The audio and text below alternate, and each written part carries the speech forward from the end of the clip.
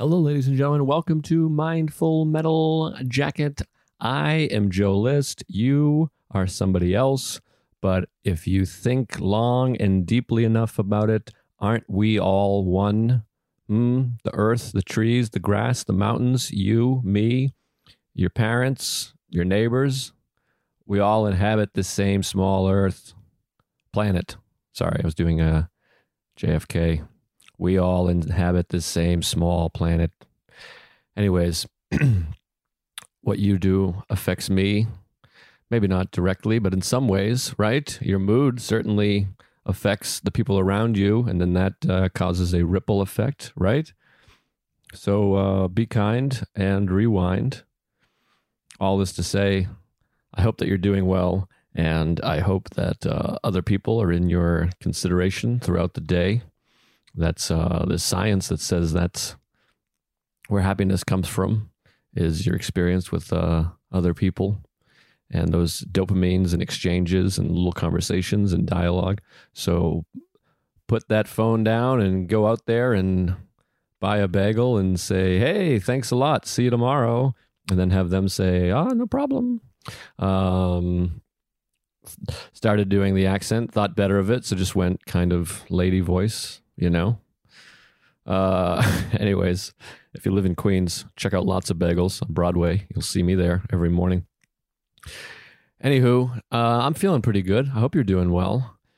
Had a stressful couple of days, but I'm trying to only control what I can control, because that's all you can ever do. Let go of everything else. You don't want to be holding that steering wheel too hard. And take the time to recognize what you are able to control, which isn't that much, just how you treat people and the things you put into your butthole and the things that come out, and how kind you are to others and empathetic. And I recommend it because I think that will bring you happiness. And speaking of conversations with other people, interactions with other people, today's guest is my friend, Mike Cannon. You know him? If you don't, you should. You probably do. I feel like the New York comedy scene, people are really starting to know New York comics. If they know a few, they start to know all of them. Does that make sense? Maybe I'm wrong about that. I don't know. But I highly suggest checking out all these comics I've had on the show. But this week is Mike Cannon, who's hilarious. He's got a special on YouTube, who I can't remember the name of it right now, but he certainly talks about it towards the end of this. If I took like a minute to silently sit here, I would probably come up with the name. It's something to do with life. Born, death, life begins. Fuck.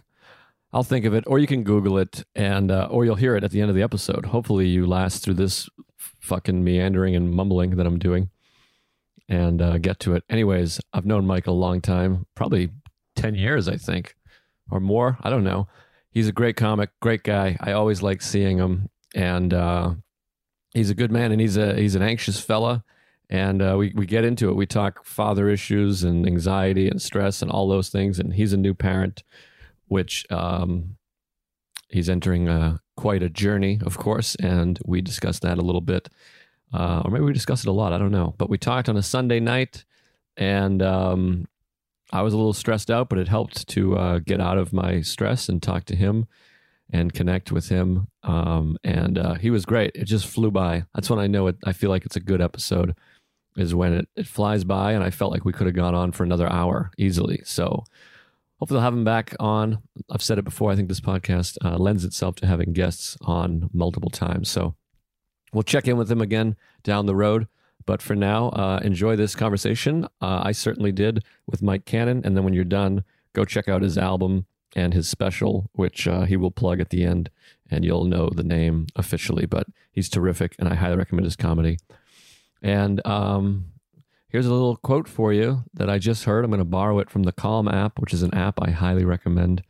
And it's similar. I'll give you two quotes, and they're very similar. One you might recognize from my act, if you're familiar with my act and my late night sets.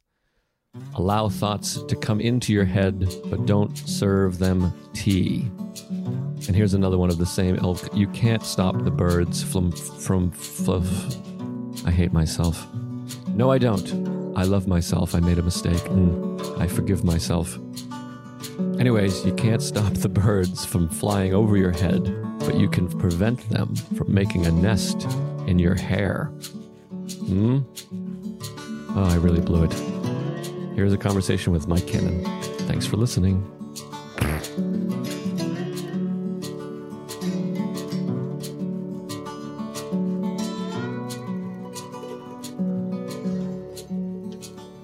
Recording on here. All right, folks.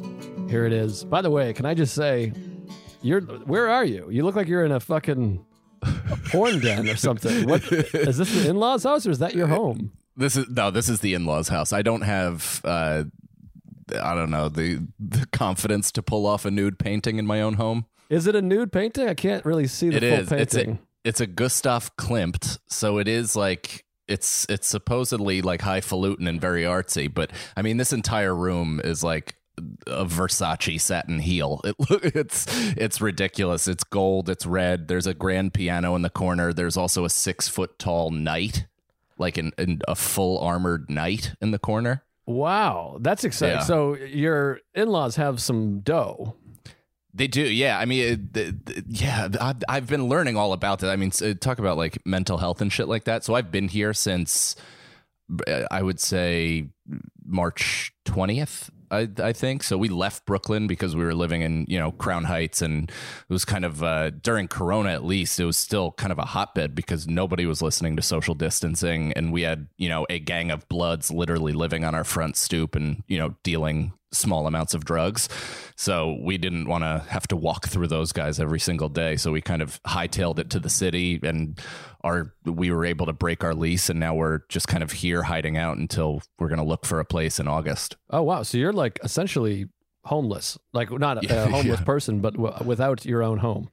Yeah. With a baby, which is, super fun. Now, where are you guys going to look? Have you thought about Astoria? Sagalow's over here. I'm over here. Veter just had a kid. I know. I think which looks exactly like him. Same height. Just a pocket-sized little Jewish boy. But I think we're looking Jackson Heights. Oh, okay. That's not. Yeah. So now far. It's like, it's so weird, dude, because you've known me. I mean, I've known you since I literally started comedy. So I am not an adult, and now I have to consider schools where I move. Yeah, that's the weirdest part with having kids in New York. It's interesting to have, like, for me, I'm like a suburbs guy. It's Same. Interesting to me, the idea of like having a kid and then my kid's like an inner city kid after growing up like in the suburbs or whatever. You were a suburb guy also? Yeah, I was born in Manhattan, and my parents lived in the West Village for the first, a few months of my life. But I think, and my father had, worked in the city at that time, he was an actor / bartender, and then he became a stockbroker. But I think he picked up every douchey job along the way. Dude, absolutely classic. My dad is, that's a whole separate podcast, but he really gregarious, charismatic, fun guy who, didn't necessarily have the work ethic for acting and couldn't stick it out. He had 2 kids, all that stuff, then fled for stockbroking, where he used his charismatic stuff to manipulate people, and then became that kind of hardened douche. Wow. And is your dad still around? He's alive. Yeah, he's not really around though. Him and I have a very sordid, history together. Oh, interesting. Can we get into it? Yeah, of course. Is sordid just sexual? I don't know. I mean, there's a lot of words. I mean, like you said, we know each other. There's a lot of words that I just use because I've heard them in movies. And then I think I'm just completely like the word terse. I don't know what it means. I've been saying it for a long time. I know it doesn't mean this, but I think of it as like a tight-lipped, like you're changing your lips. I think that's purse, not terse. Yeah, well, terse, I just know, like, it's also jokes. A lot of words I knew from bits. Like, there was a guy, Ben Boym. Did you ever run across Ben Boym, comedian in New York? Yes, yeah. He did that Hostel show before Hershon and I got it. Yeah, he was a good guy. I don't know where he is, if he's around, but I started with him, or he was before me, but in Boston, he was around. But he had a joke. When I was new, I started when I was 18 and fresh out of high school. I didn't know anything about anything. And he said, I can't remember the joke, but he said blowjob emporium in the joke. And for like 10 years, I thought emporium was like a dirty word. I thought it meant like a whorehouse or whatever the fuck.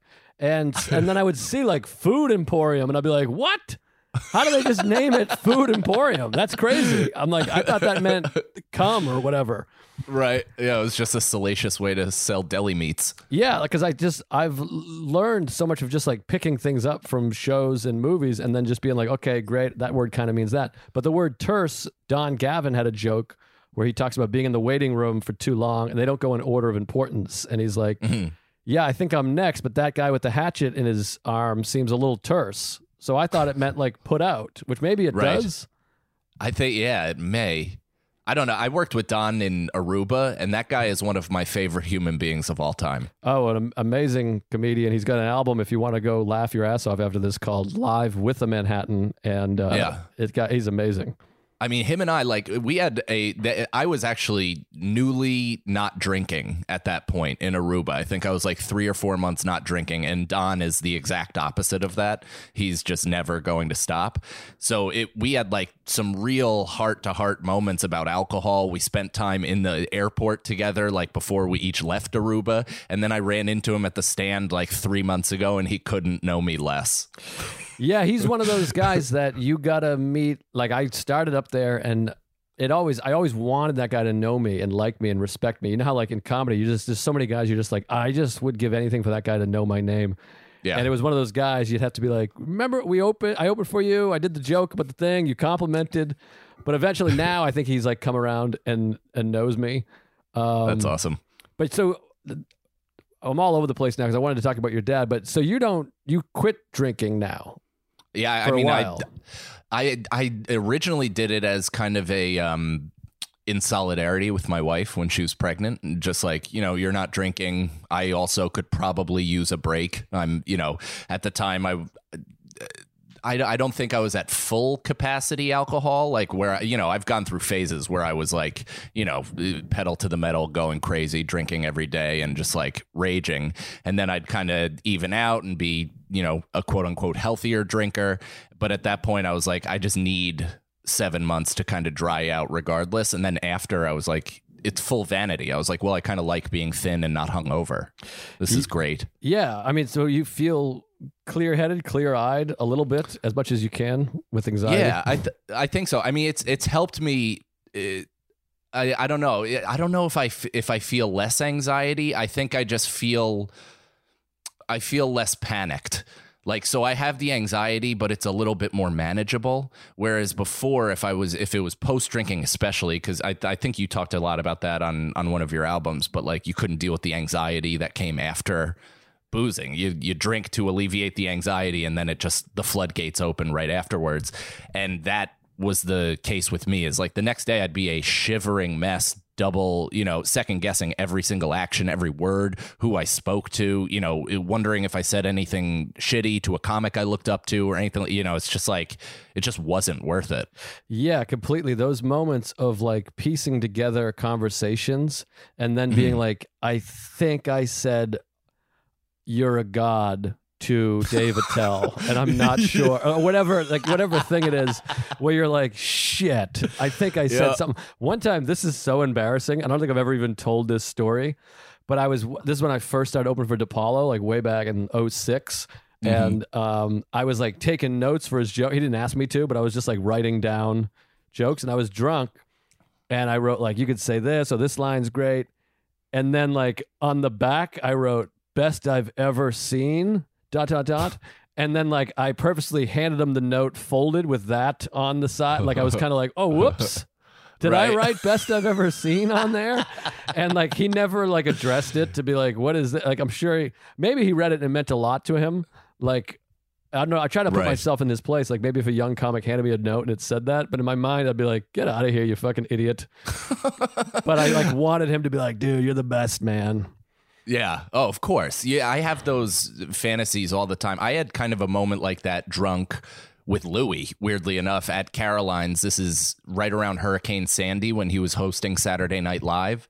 Do you remember that, when like everything was closed down and then things kind of started opening, and Caroline's like ran a show when, you know, half the city's electricity was still off and they had like 15 people or something like that? Dude, this is... Sorry. Bless you. I get nervous when I hear about hurricanes. The funniest part is I saw that sneeze coming for the last 35 seconds. Yeah, I was wondering, I was seeing my face in the monitor. I'm like, does he think I'm having like a really adverse effect to this story? Like I'm clutching my dress and I was just powering through. But this is how long ago this was. DeStefano was hosting at Caroline's, and I was just going just to get out of the house because everything had been shut down, and we both had like dragonflies or snapdragons at Ruby Foos before, so we got like real shit faced on like super girly drinks. Went to Caroline's. I wasn't on or anything like that, but they were going to give me a spot. And then at some point, Chris ran over to me, and he's shit-faced hosting, and he runs over and he's like, "Hey, dude, we're going to have to like, you were going to be next, but we're going to push you back one." And I'm like, "Okay." And he goes, "Yeah, because..." And he like did this, you know, over-exaggerated head nod. And sure. I look, and literally, I mean, 5.5 inches from his face was Louis. So Louis probably heard everything he had said. And Louis, at that time, top of his game, you know, everybody loved him, all that stuff. And he couldn't have been nicer, where he was like, "Hey, man, I'm only going to do 10 minutes. Is that okay?"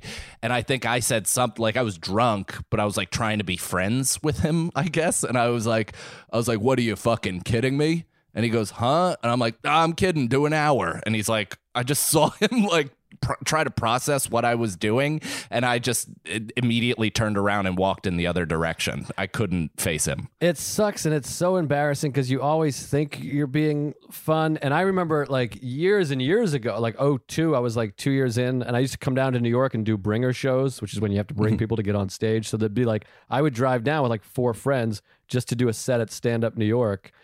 And I remember it was like Mark Maron was on the show.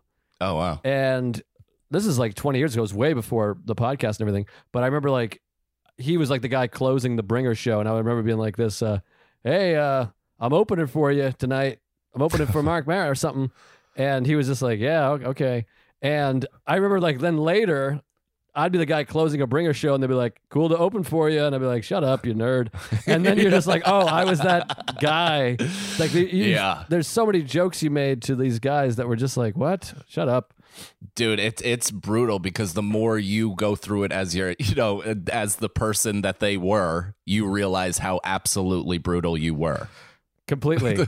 And just embarrassing. And then being like, I mean, I've told the story. I think I talked about it on this podcast already, but like I saw Philip Seymour Hoffman at a bar one time, and I walked up to him drunk and just started reciting lines from a movie he was in. Oh, no. And then I started being like, "I'm friends with Patrice O'Neal," and he's like, "I don't know who that is," because they were in like one scene together in 25th Hour. And there was, anyways, the point is there was just so much like shame around like saying the dumbest shit, which when you're young, you're saying dumb shit anyway, even without the drinking. Right.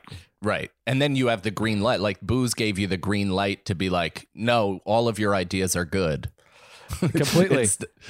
We were just talking about that. I was talking to, without getting too weird with it, like other sober people, and they were just saying like, we were kind of sharing about our sobriety, and my friend was like, "Yeah, when I was drinking, I had no good ideas."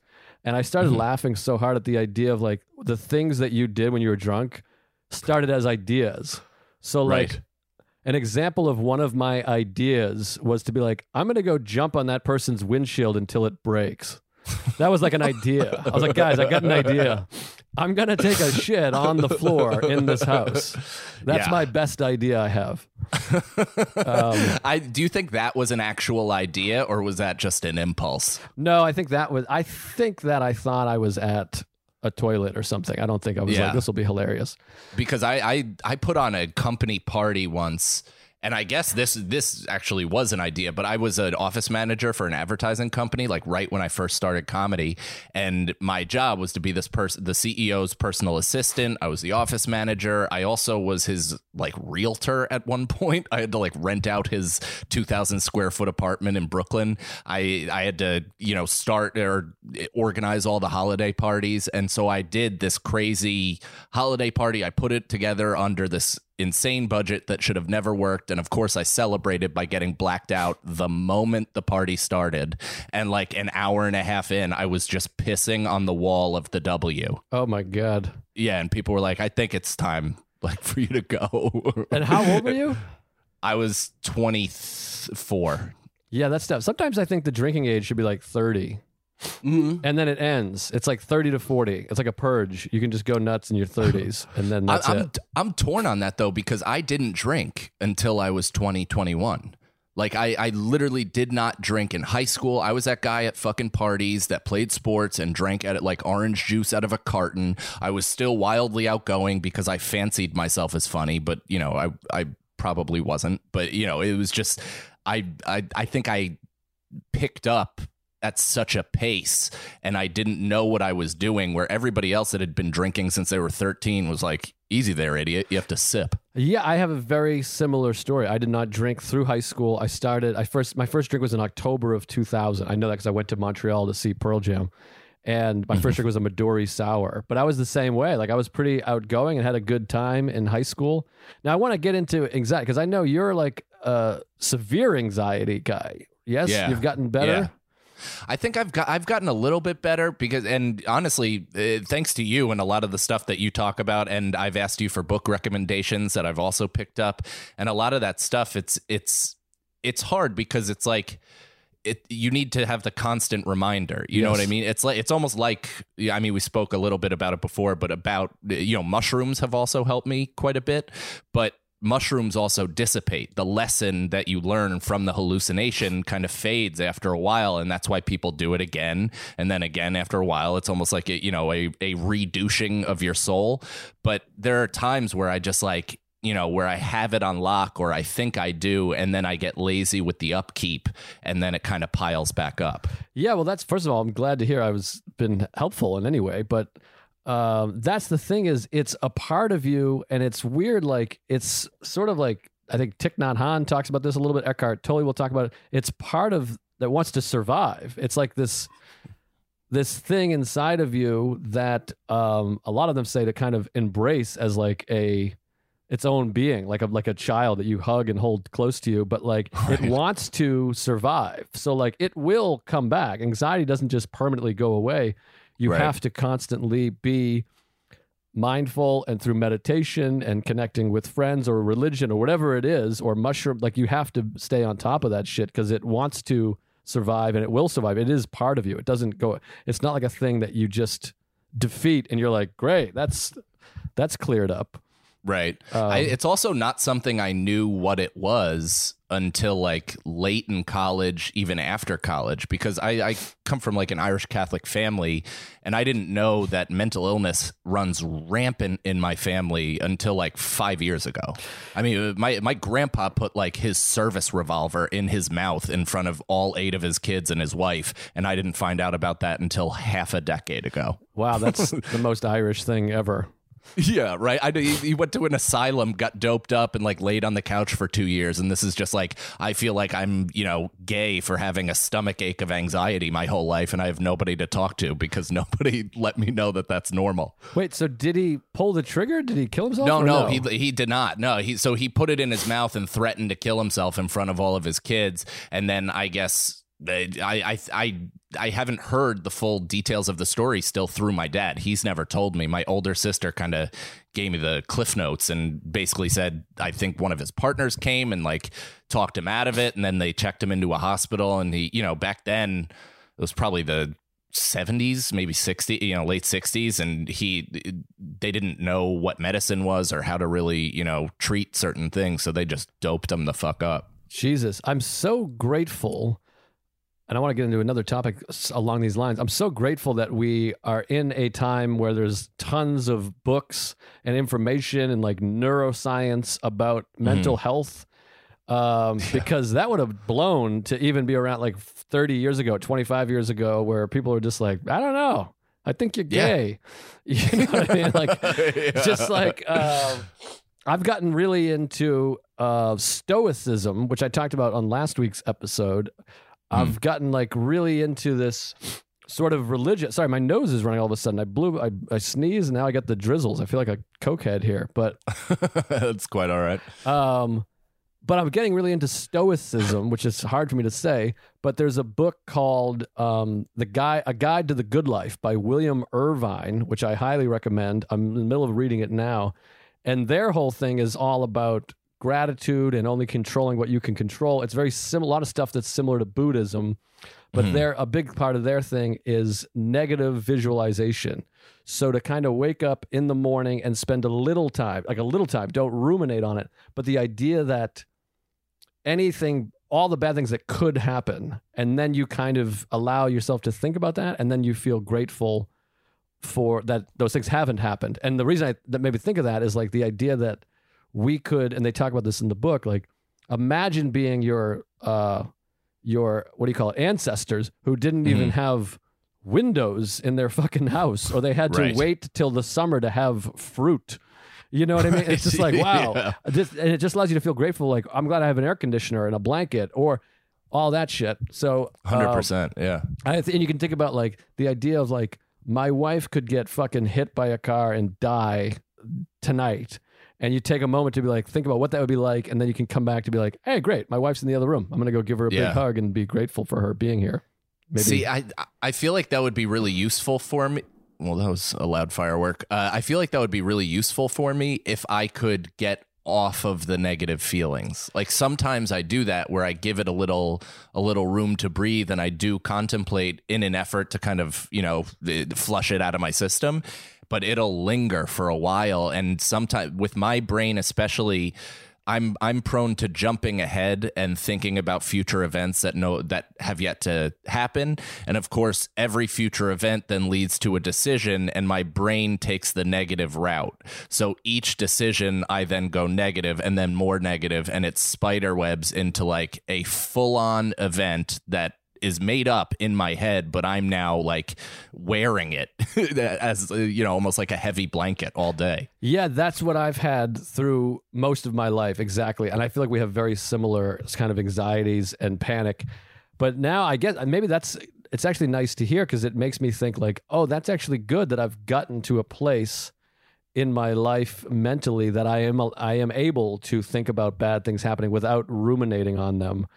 But the thing that's changed for me the most is my therapist saying, and this getting through this idea, and like you said earlier, alluded to, is like you have to hear these things a million times, but the idea of like my thoughts are not reality and fear is just fear. I've had to make that my fucking, whatever you call it, my not omen. What's that fucking word? Mantra.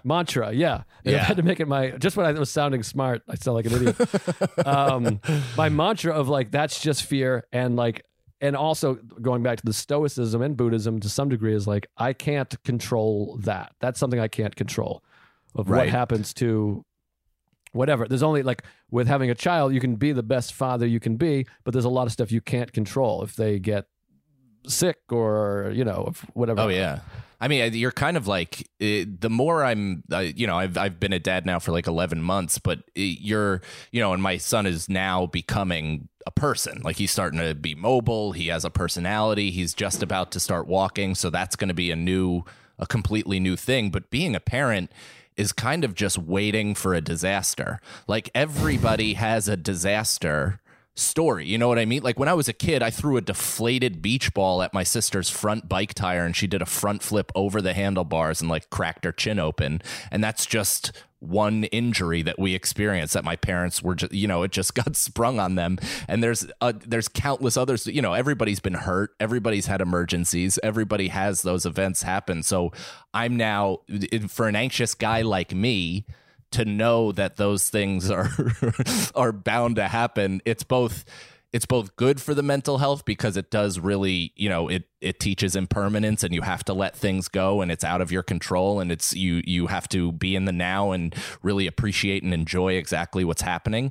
But it does have a lingering bit of like, oh shit, I gotta really be on my toes. Yeah, well, that's where it's like there's that balance of being as cautious as possible, but also not holding on to the steering wheel too tight, because it's like then you turn into a helicopter parent or whatever the hell, and then you make the kid too anxious, which is what I experienced a little bit, is this idea of overprotection, where then it becomes this thing of like, now because you're that way, the kid becomes that way. My mother was so anxious and OCD that now I feel that way. I'm always freaking out. But that is an interesting thing, is like that's just part of life.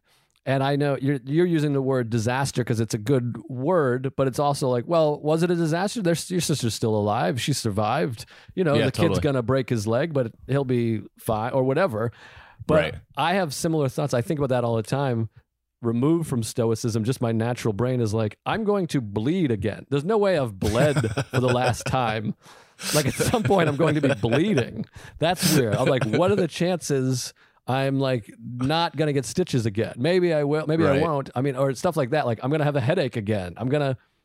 And then ultimately you're like, we are going to die, which is strange.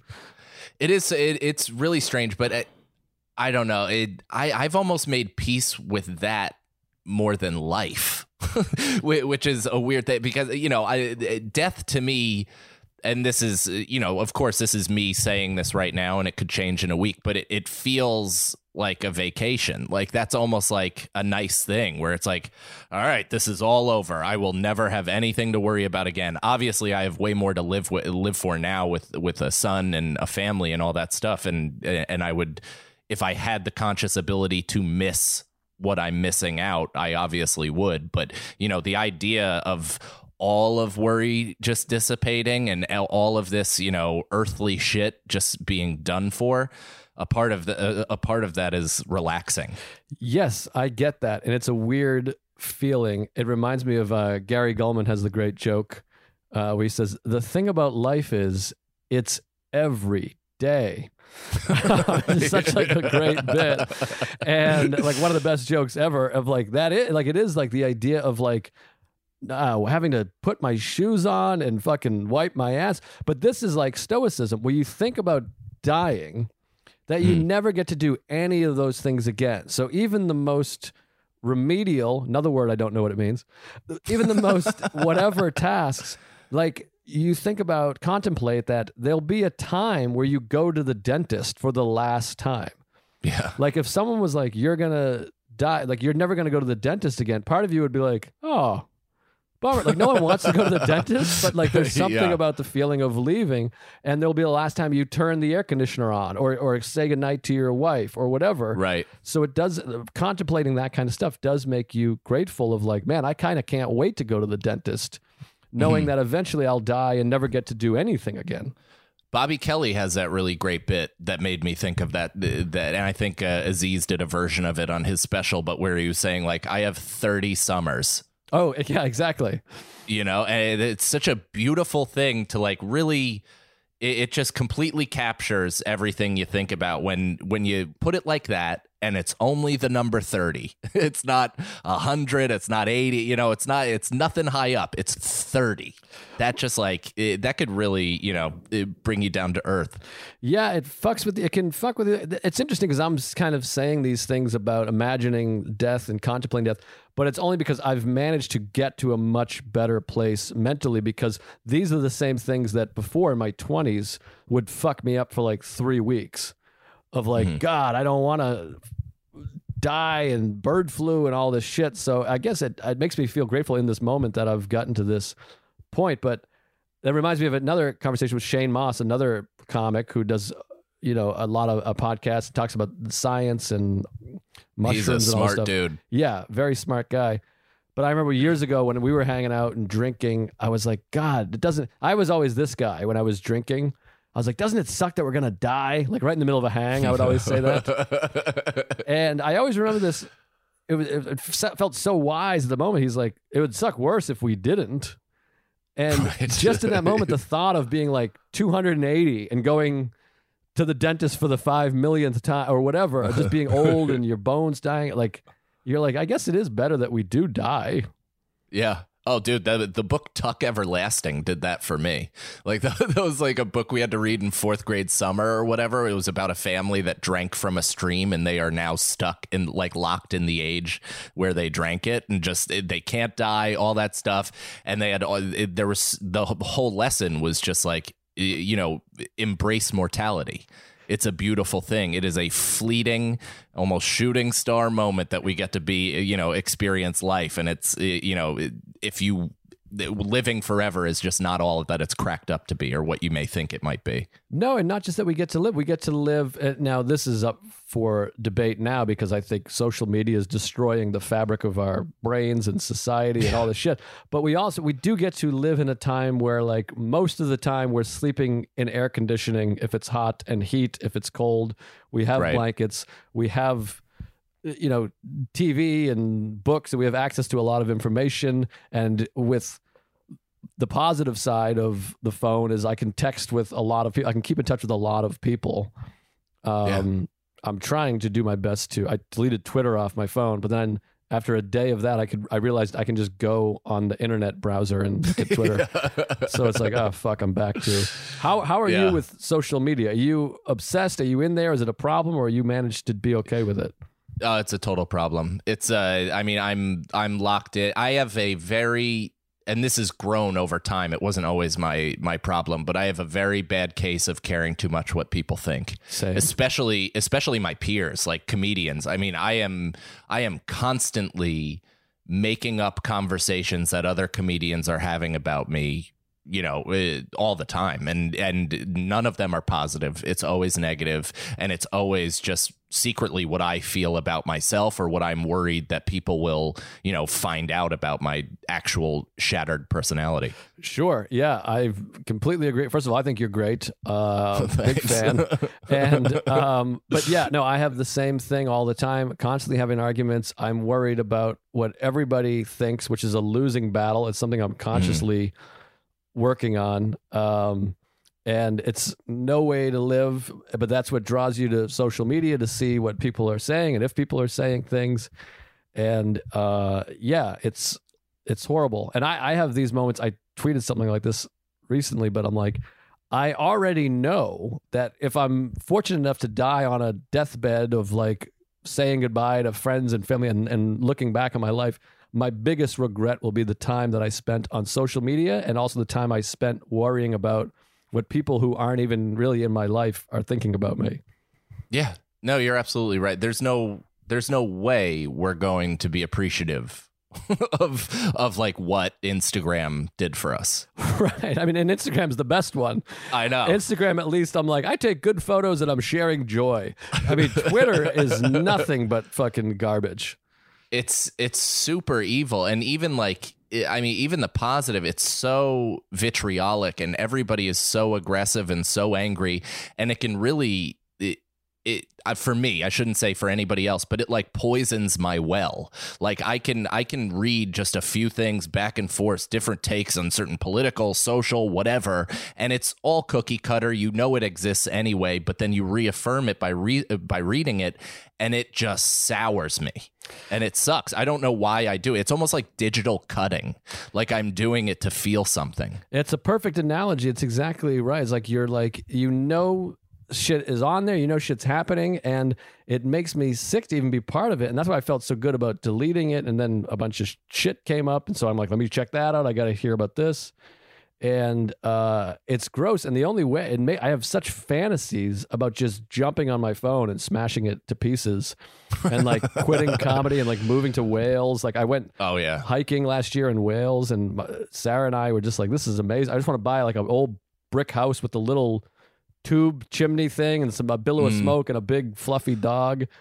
And has this made you think of like commune, like or anything like that, or like get the hell out? Yeah, I mean, like I hear about like, you know, retreats and Zen Buddhist things where they hit you with a stick and whatever. I'm like, that sounds great to me, to go and like silent retreat for a month or whatever and just cleanse myself of this. The problem is, Sarah and I always joke about this. When you're in a relationship and you do that, your spouse is always like, wait, what? Like something seems, it never feels good for the spouse to be like, and I'm like, no, it's not you, it's social media. But like, no one's ever like, yeah, our marriage is going great. I'm going to go take a 90-day don't talk to anybody retreat.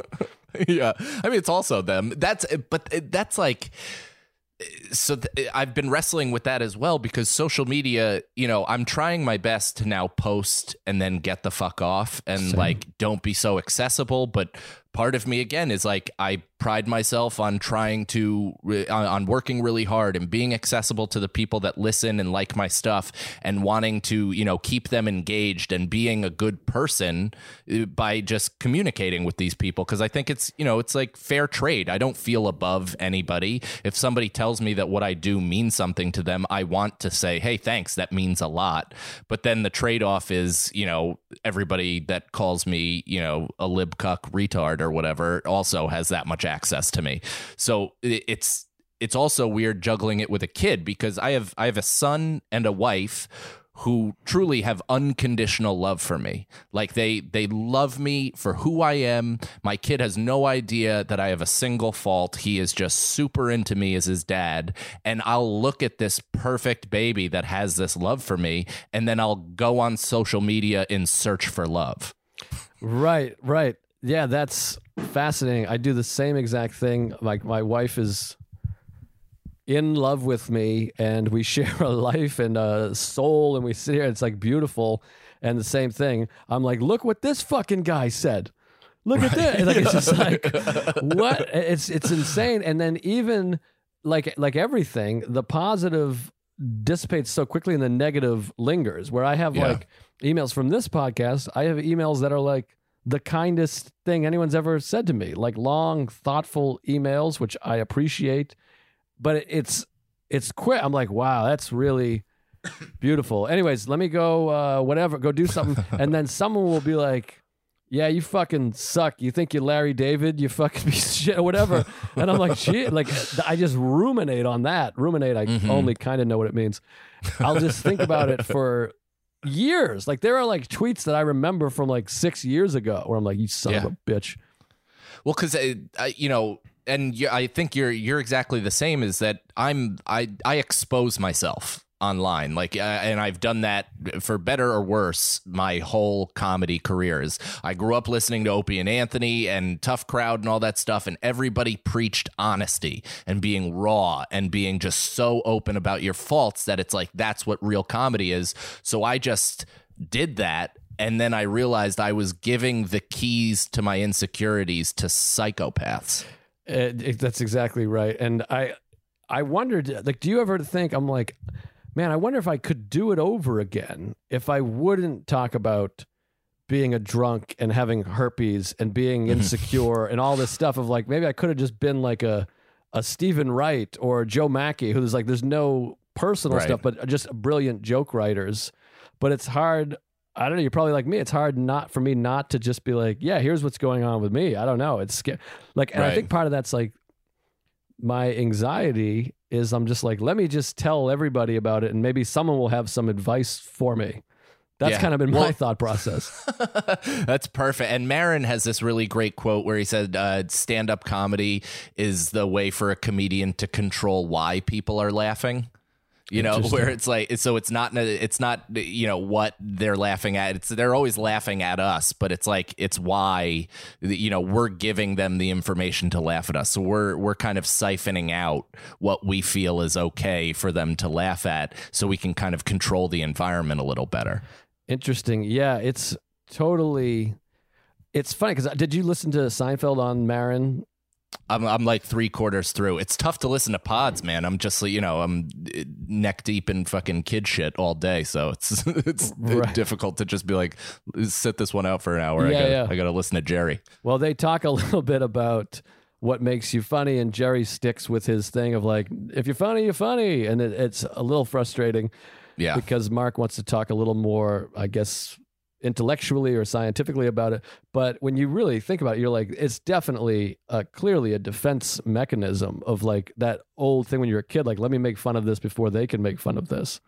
Right. Well, he had that great line. So I got to the part where he talked about his parents being orphans, which I never knew. Either. And then he had that great line where he was talking about how he was like, no, they wanted to live their life and they told me to live mine. Like where he had almost an isolated childhood. And it's like, oh, there it is. There it is. There's everything. Yeah, that's the thing, too, with Jerry. You're like, you're smart enough to recognize that would have some sort of effect on you. Your parents being really distant, which it seems like that's what we have in some way, that kind of Irish, just not physical distance, but maybe emotional distance. Yeah, totally.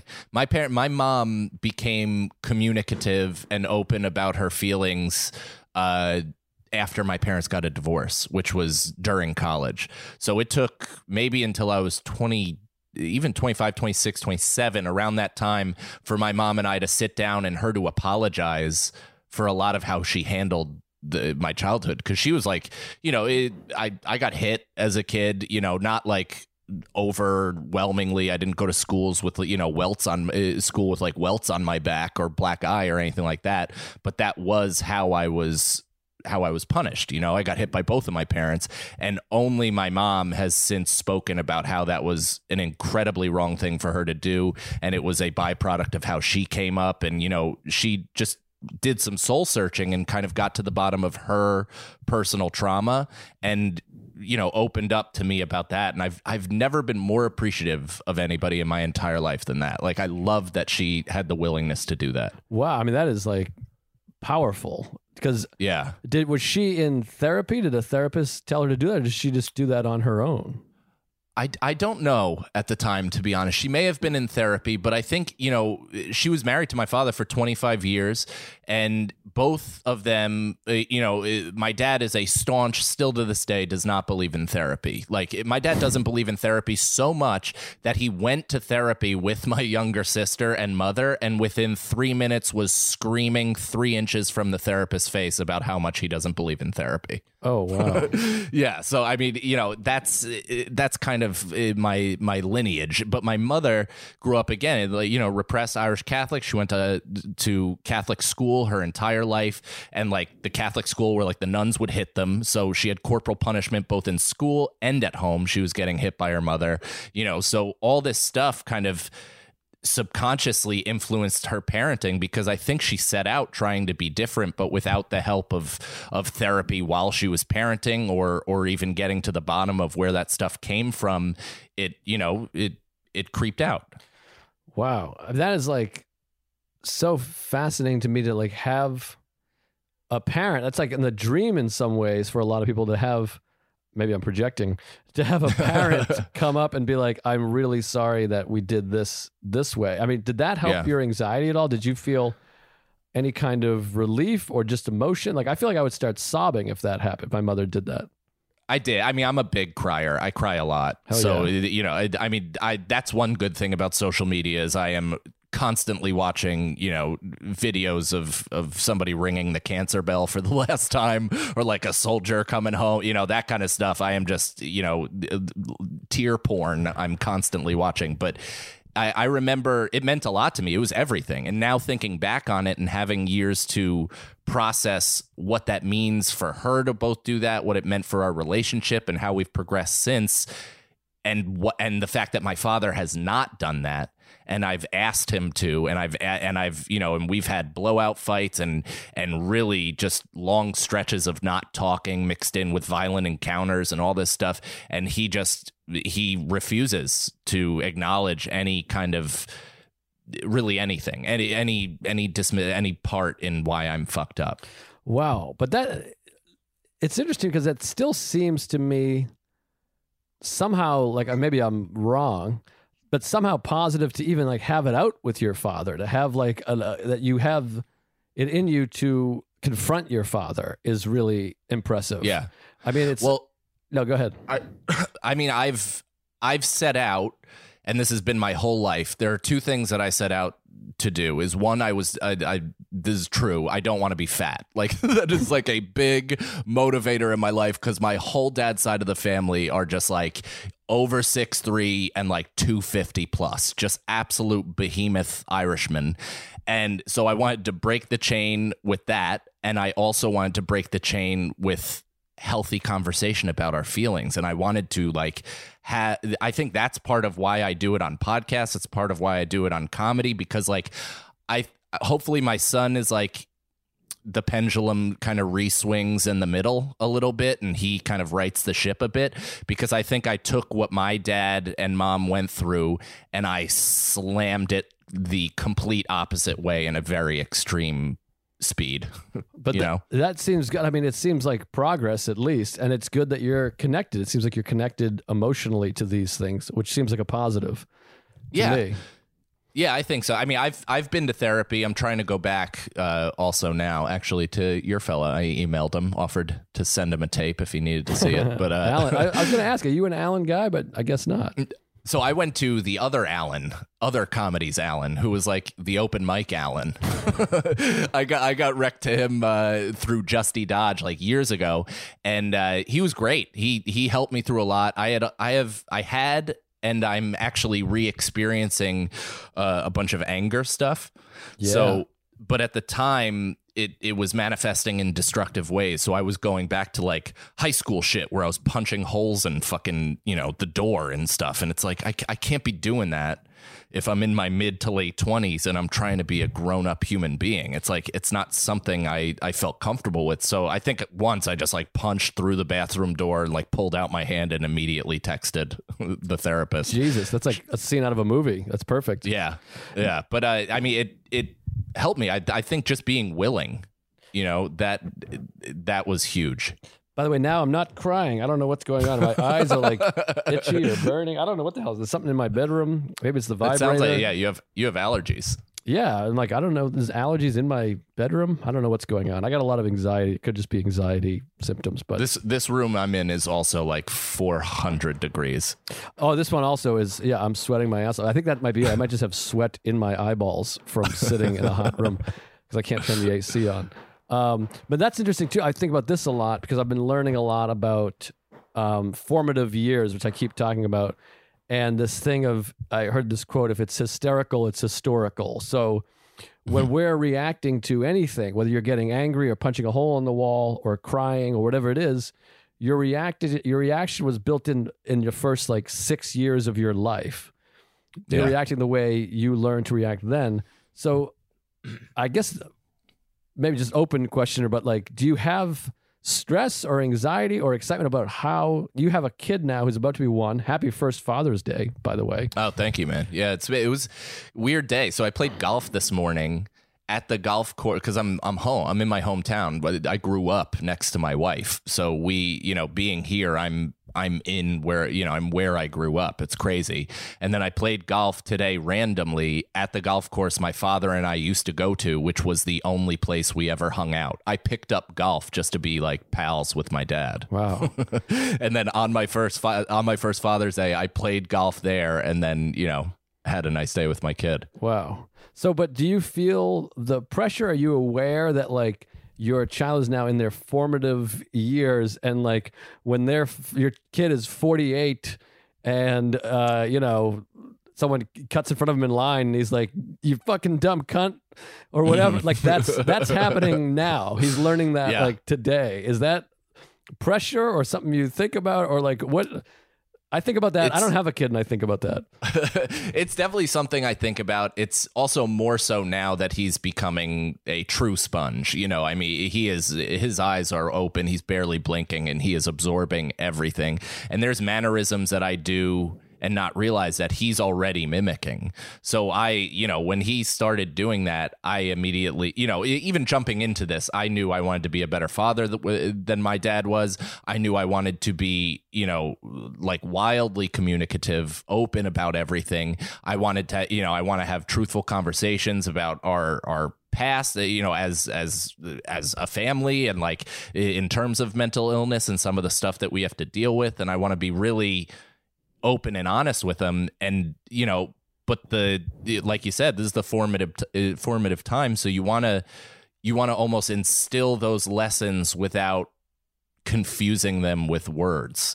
Is if I just lay a bunch of stories on my fucking 3-year-old kid, he's just going to be horrified and not understand what I'm talking about. But if I show him that I can argue with his mother by talking and actually progressing through thought and getting and open communication and with love and understanding, then that is the lesson. Right. So I'm just trying my best to, to live how I wish my dad did, or how I wish my environment was. That's great. And I think that's all you can do. I mean, it goes back to the thing you learn when you're a kid of treat other people the way you want to be treated. I guess it's raise your child the way you wish you had been raised. And it's also, again, goes back to acceptance that no matter what you do, that your child is going to have problems as a child and as an adult, and that's just part of the nature of life. You just hope their problems aren't too big right. by being a good father, that they don't murder somebody or whatever, which is feels like it's pretty easy to instill. Yeah, I mean, I think I think if I came out okay, I really do. I like the person I am. I think I have good values, and I think I treat people well.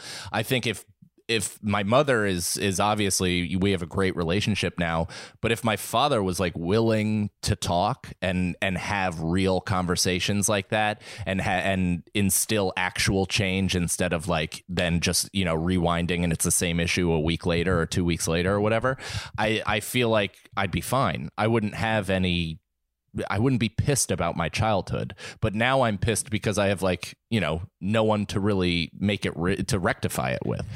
Yeah, that's what's weird, and I talk about this a lot on this show, is that you can improve your adult life through whatever it is, therapy or asserting yourself or confronting and acceptance and meditation or prayer or Zoloft or whatever it is, but you can't fix whatever was lacking in your childhood. There's just no way to get that back. Even if your father apologized to you and obviously your mother already apologized to you, and you have a wife and you raise your son really well and you go to church or you meditate, whatever it is you do, you still are going to have that thing that is missing in you or hurting in you, because that's what happened when you were a child. You can't undo it. It's a bummer. It's inescapable. Yeah, it's in there. And that's what, we talked about earlier with your anxiety, never dies or leaves you. It wants to survive. It's all that pain from childhood is still there. Yeah, I mean, I think so. My anxiety is something that I've learned to, it's day to day. You learn to live with it, and I change behavior based on how I'm feeling that day, or I change, how I outlet. Sometimes if I'm feeling really fucked up, I'll exercise. I mean, I've attempted meditation before, but it didn't stick, and that's probably, deep-seated excuses I'm making because I don't want to necessarily commit. There's all those things that come into play. But what happens with me is sometimes my anxiety spirals so out of control that it turns to depression, and that depression then is locked in for a bit. My rebound is quicker because of the tools I learned in therapy, but it still is it's like, you ever see Neverending Story and he's walking the horse through that, the quicksand and shit like that? Yeah. That's kind of how it feels when I'm overwhelmed with anxiety, and I'm just, now it's turned into full-blown depression. It's like HIV to AIDS, except for sad. Yeah, you get caught in a thought loop that you just can't get out of. And that's where meditation and mindfulness is really helpful, because you can recognize I'm on this loop and my thoughts you can at least maybe not break them, but recognize them, which starts the process of breaking those thoughts. Which I had another thought about that, and now I forget it. I was too mindful of that thought to remember this thought. Oh, fuck. It was something good too. It was juicy. Wait, what were you saying right before that? Your anxiety goes into depression. Oh, this is what I was going to say, is when you have anger or sometimes even anxiety, of what it is you're reliving the thing that made you angry. Like, this is something I just learned recently listening to one of these interviews, or maybe I read it, but like if you're mad all day, like this morning, for example, I was meditating, doing my morning meditation, and like the FedEx guy came and just held the ringer down, the doorbell, like like that. And I was meditating, so it made it extra. You think it would make it better, but it like made it extra mad because I was like in this like really calm place, and he just held it down, and I wanted to be like, "You fucking asshole! You don't have to fucking like." It just made me angry, and I sat back down to continue meditating. And I had this realization, or remembered, that when you stay mad at something, the thing is gone. The initial anger is like an impulse. He's holding the doorbell down. Why would you do that? That is like 5 seconds long. When you stay mad at it, it's because you're remembering that angry moment. Like you're reigniting the fire yourself. That's you doing that. That's not him. Yeah. And so that's what happens when we get into these like funks, is like we're rethinking about the thing that was bumming us out, whether it be death or your mother yelling at you or your wife, whatever it is. Right. So she burned dinner. Like you keep going back into your head about the thing, the actual moment. And it goes for the good too. Like when you do release your special or you shoot your special, the feeling of accomplishment only actually lasts like 5 minutes. Then you're just recalling, hey, I did that special. That was cool. Remember I did that, Yeah. Oh, I tried like hell to recall as much as I possibly could, but it's like, the same as social media. It dissipated really quickly, and then the panic of promoting it or the cuts and having to edit it and, all those things pile up. Something that Vecchione said on your podcast that I really loved, and it put into words something that I experienced and didn't know, was operating from a deficit. Right. You know what I mean? Yes. I loved that he said that. I didn't realize that I was doing a lot of uphill shit for no reason, where it's like you achieve something or even set out to do something, and then you just start listing those things that you have to get done, and it's already feels overwhelming, and the weight of everything can overtake you. And but instead just trying to start from zero. And I mean, dude, where's the joy? That was like a daily reminder in my calendar for like 2 years, because I was just trying to like, there should be joy. I'm doing what I love. I can support my family telling fucking jokes. Like it's ridiculous to even fathom, but like I need to constantly remind myself about that, instead of like, just stay on what I'm not doing and, who doesn't respect me, which again is like figments of my own imagination. But it's like that stuff of like, I need these people who I look up to vocally respect me.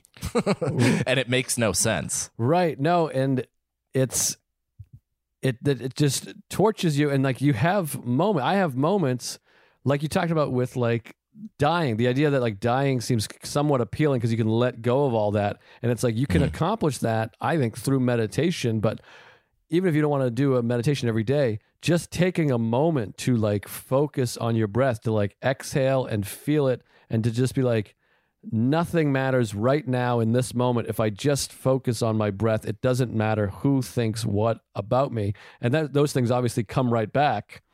Right. But the idea is to try to at least get it for 10 minutes, and that slows you down later on in the day. But if you just sort of let go of all that stuff, which is easier said than done, for just a few moments, you could at least have a few moments of peace, which hopefully people can do that right now. Well, I think you may have said it, or I may have heard it elsewhere, but it was fuck, now I completely forget what I was just going to say. Never mind. Move on. Fuck, I blew it. It's not like I want anything where someone says something, I said something brilliant, I need in there. We got to start to wrap up, by the way. I'm not looking at my phone. This is the recorder, and I paranoidly check to make sure it's recording. I don't want you to think I'm reading text over here mid-interview. Oh, no. No worries. But I feel like we could do another one of these. I feel like we didn't even get to really scratch into a lot of stuff. I know. No, I agree. You're an easy talk, Joe. Oh, thanks. Always have been. I enjoy covering. Well, yeah, I remember meeting you with Hershon, and you guys were interning at Broadway. Yeah, dude, I did everything for that club when I first started. I passed out flyers in Times Square. I sat people. I answered phones. I blew Eric Hansen. It was, I did everything to get on stage there. I forgot about that guy. It's funny, those early days. Well, that goes back to gratitude of just feeling like we talked about, shooting a special is such a good feeling, but even just gratitude, like I said earlier, just getting out of bed, having 2 feet that work, and taking a piss. Like I was talking about earlier, just eventually we'll take our last piss. That'll make you grateful for urinating. The idea that at some point you're this is my last piss ever, which is weird. I don't know if that's depressing or inspiring or whatever, but that's where I'm at right now. Well, my last piss is probably going to be just all blood. Yeah, I mean that's the way it goes. This could be our last podcast. Who knows? This could be the last time sitting with a hot computer on my lap. I don't know why I'm not at a desk. I'm just slouching in bed with a hot computer on my balls. It's where you feel most comfortable. Yeah, I suppose so. I wanted to be in bed with you. Well, thanks for doing the pod. What's the name of the special? Plug the special. Oh yeah, it's called Life Begins on YouTube, and I did it a little differently. I didn't. I'm behind all you guys. So you guys have done hours, you've done half hours and stuff like that. I've never really done, I've done stand up on TV once, just for access or whatever. I was going to do a late night, but long story short, that fell through, which was a wild source of anxiety and anger for several years because I kind of got ghosted. It was this whole situation. But, so I wanted to do a special, but also, I kind of wanted to give myself the out where I could do my first real special with a network, later on. Yeah. So this one, I made it kind of, a special thing where I got a bunch of my comedy heroes. I got Colin Quinn, Jim Norton, Bobby Kelly, Rich Voss, and Keith Robinson to be a part of the special and kind of do interstitial interviews where they just absolutely lace into me and trash me. Yeah, which great. is my favorite thing they do. I watched it. It's great. And Sagalow's in there, and he was great. He's so funny, He man. was really fun. It's such a naturally funny guy, and it's awesome, and it looks awesome, so everyone go check it out. And I love the story you told me about you forgot to do the bit that it's named after. Yeah, totally. So weirdly enough, my father, who I hadn't spoken to at that point maybe in 5 or 6 months, he still hasn't met my son, but which is maybe next time, but he showed up to my special without being I did not invite him. I would have told him not to come. He didn't tell anybody, and he ambushed me at my special and basically said what's up to me 2 minutes before I went on stage for my special. And I have to give myself credit because I really showed up for myself. I put that all out of my head. I got past it. I got, all the anger, all the it's almost poison treats where you can then run into different corners of your brain and really melt down, and then I totally self-sabotage. But I just locked all that shit up, stayed focused, really delivered the first set really great. And then I got off stage and I was like, oh, I didn't do the title bit of the special. That's amazing. Did you have to go back on stage, or you just got it on the second show? I just got it on the second show. Both were sold out. I did a shitload of promotion to get people in seats because I'm so unknown, but both ended up being sold out. So I knew the joke would work, and I wasn't too worried about it. That's awesome. Well, go check it out, everybody. It's on YouTube. It's free. And is there an album or what? Yeah. Life Begins also. The special has about 32 minutes of stand-up, and I wanted it to be almost like a business card for the full hour album. So, that album's out there to be streamed on Pandora, iTunes, whatever you want, and all the additional clips are also up on my YouTube. So Mike Cannon Comedy on YouTube. I have a ton of stuff up there and, putting out even more. Hell yeah. Go check it out. Well, thanks for doing it, buddy. That was great. I've been wanting to have you on because I know you're a fucking nut. And no, it was awesome. I really enjoyed it. So thank you. That's Mike Cannon. I appreciate it, man. I'm a big fan of yours, and you know that. But you were my first favorite comedian when I started doing stand-up comedy, and it's been awesome just to watch you take off. Oh, thanks, man. That'll mean a lot to me for 10 seconds, and then I'll think you hate me. All right, thanks everybody. Thanks for listening. Mindful Metal Jacket is hosted by comedian Joe List. Produced by Joe List. Edited by Matt Kleinschmidt. Executive producers Robert Kelly and Matt Kleinschmidt for the Laugh Button Podcasts.